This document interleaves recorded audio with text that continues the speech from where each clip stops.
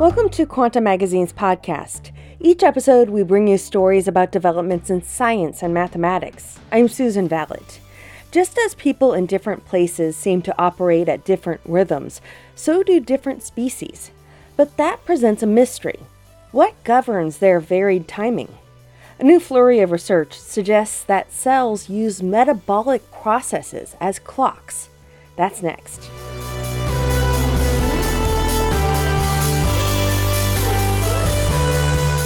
You've learned from Quanta, now we want to learn from you. Quanta is conducting a series of surveys to better serve our audience. Take our podcast listener survey, and you'll be entered to win a free Quanta book, t-shirt, or tote bag. Head to quantamag.typeform.com/podcast to answer our questions, or just click on the link in the podcast description.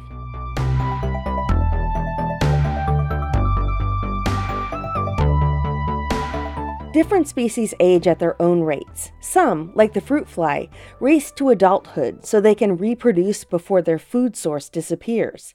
Humans mature slowly over decades, in part because building a large, complex brain requires it. At the very beginning of an embryo's life, small tweaks in the timing of when and how different tissues develop can dramatically alter an organism's form, a mechanism that evolution exploits in creating new species. But what sets the tempo of an organism's growth has remained a mystery. Margareta Diaz-Quadros leads research focused on developmental tempo at Massachusetts General Hospital in Boston. Understanding developmental timing is a really fundamental question that, to me, is one of the most understudied areas in developmental biology. And our knowledge of what controls developmental timing has really lagged behind other areas in developmental biology. So we are coming in and we have an opportunity, because it is so understudied, to make some really fundamental discoveries and descriptions, which I'm really excited about. And I also think there are many labs now starting to work on this. So it's a little bit of a resurgence or renaissance of interest in developmental timing. Developmental biologists have had tremendous success in identifying networks of regulatory genes that talk to one another. These are cascading systems of feedback loops that turn genes on or off at exactly the right time and place to build, let's say, an eye or a leg. But the highly conserved similarity in these gene networks among species contrasts with huge differences in their developmental timing. For example, mice and humans use the same set of genes to create neurons and build spines, yet the brain and spine of a mouse turn out quite differently than those of a human because the timing of when those genes are active is different. And it's unclear why that's so. Pierre van der Hagen studies the evolution and development of the brain at KU Leuven in Belgium. Gene regulation does not seem to explain everything about developmental timing. This is a bit provocative because, in a way, in biology, everything should be explained by gene regulation, directly or indirectly. New explanations for what makes life tick are emerging from innovations, like advances in stem cell culture and the availability of tools to manipulate metabolism, initially developed to study cancer. These now allow researchers to chart and toy with the pace of development of early embryos and tissues in greater detail. In a string of papers over the past few years, including one key publication last summer, several research teams have independently converged on intriguing connections between the tempo of development, the pace of biochemical reactions, and the rates of gene expression underlying those biochemical reactions. Their findings point to a common metronome, the mitochondria, which may be the timekeeper of the cell. It sets the rhythm for a variety of developmental and biochemical processes that create and maintain life.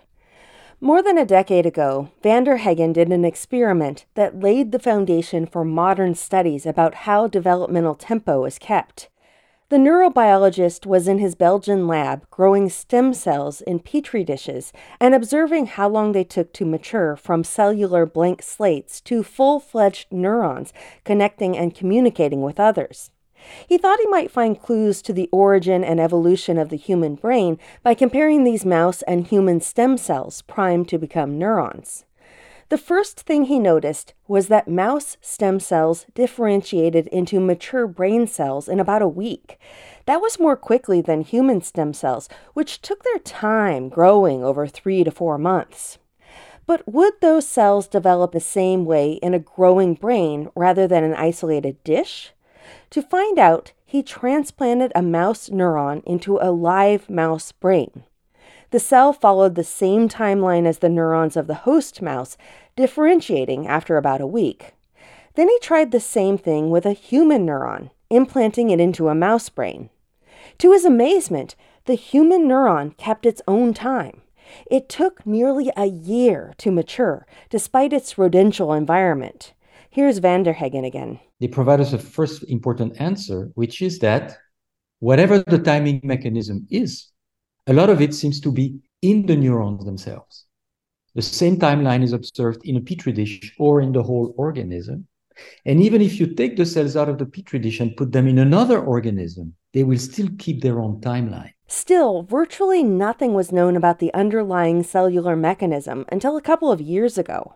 Van der Heggen started thinking about where the building blocks of a neuron come from. But so when it comes to timing, well, it's really hard to find genes that change the game. So this is where we thought, how about things beyond or outside of the gene regulatory network? And we made this very simplistic reasoning that I'm a little bit ashamed of saying because it's so simplistic and it's actually wrong, I think, retrospectively. But the idea was, okay, to make neurons, it's like building a super complicated building. And to make such an achievement, you need some good logistics. Cells need not only energy, but a source of raw materials to grow and divide. He suspected that mitochondria might provision these building blocks. The organelles are key to a cell's growth and metabolism. They produce energy, earning them the nickname the powerhouse of the cell, and they also produce metabolites essential for constructing amino acids and nucleotides and for regulating gene expression. The classic view of mitochondria is that they don't change over a cell's lifespan. The classical view, the textbook view of mitochondria that all of us who went to biology or med school or whatever got is that they're just this nice picturesque little sausage. It's in the cell and it provides energy and maybe calcium buffering. And it's the same in every cell. And that's what it does. And it used to be a bacteria and that's it. And according to that view, why would mitochondria have anything to do with development? It would be just a housekeeping organelle. But when van der Heggen and Ryohei Iwata, a postdoctoral scholar in his lab, looked more closely at developing neurons, they saw that mitochondria need time to develop as well. They reported in the journal Science that young neurons had few mitochondria, and the ones they had were fragmented and generated little energy. Then as the neurons matured, the mitochondria grew in number, size, and metabolic activity. What's more, the changes occurred faster in mice than in humans. Essentially, the system scaled. The maturation of mitochondria stayed in sync with the maturation of neurons in both species. The discovery struck van der Heggen and Iwata as important, and it made them wonder if mitochondria could be the quiet drumbeat driving the vast differences in developmental tempo among species. One of the classic models for studying the tempo of embryonic development is the patterning of the spine.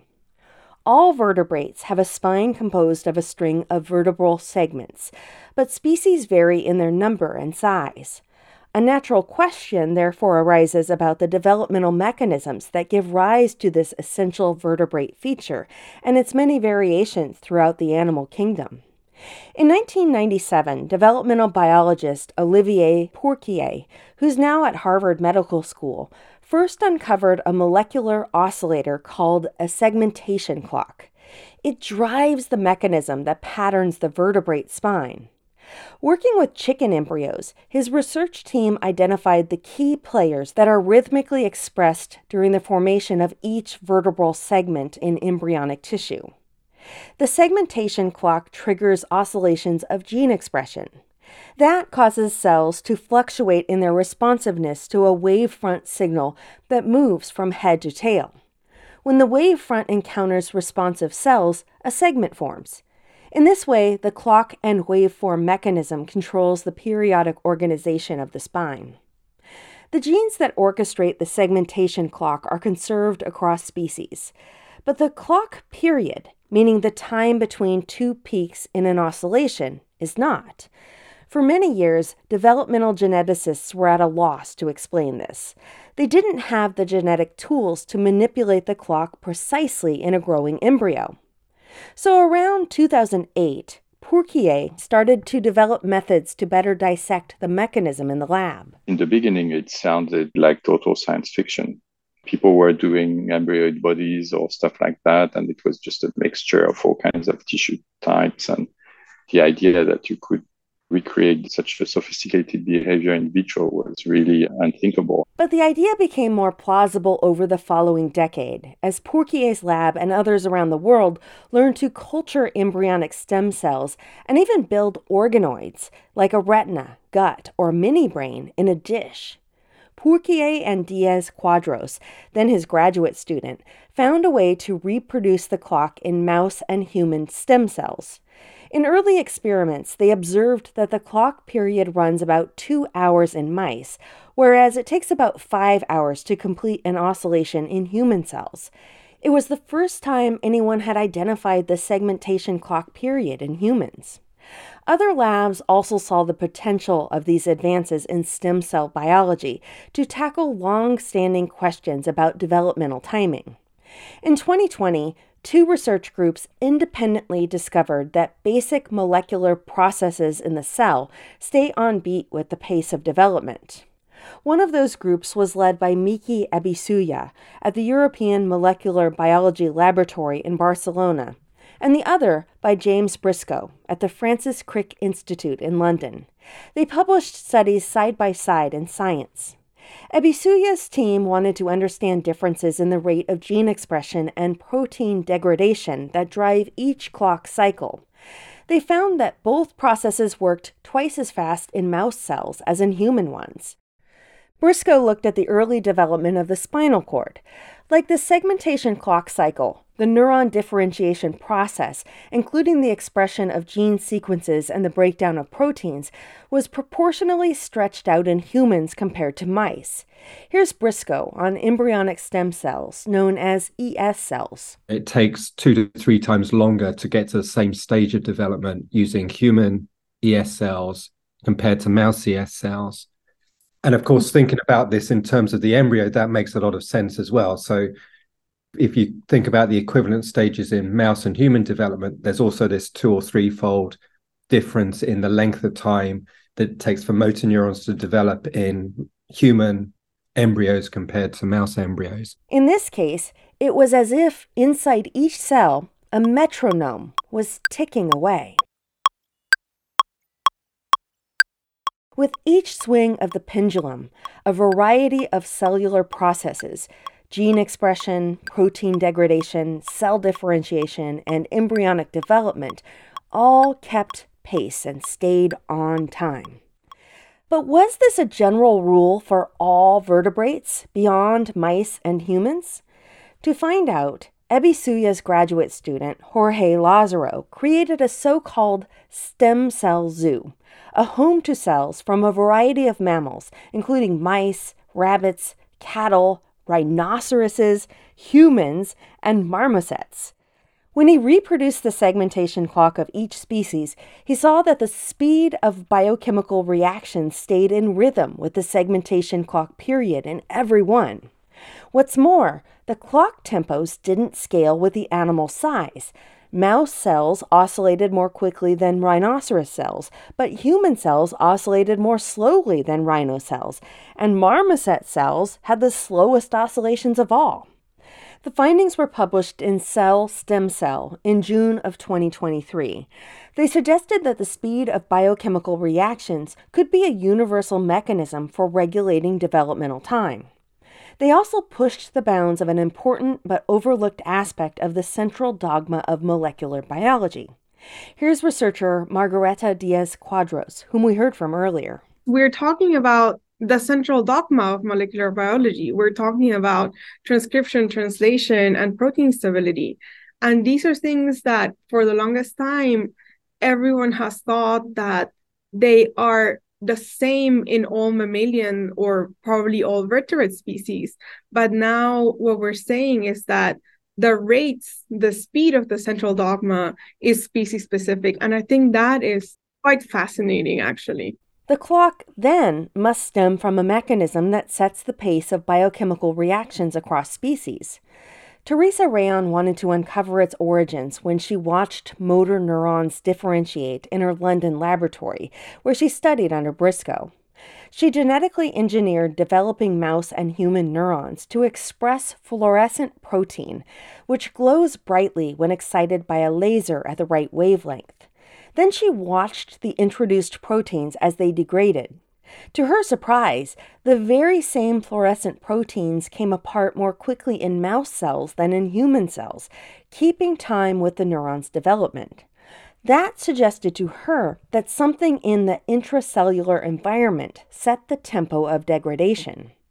Rayon now leads her own lab at the Babraham Institute in Cambridge, England. If you were to ask a biologist, how do you determine the stability of a protein, they'd tell you that it's down to the sequence.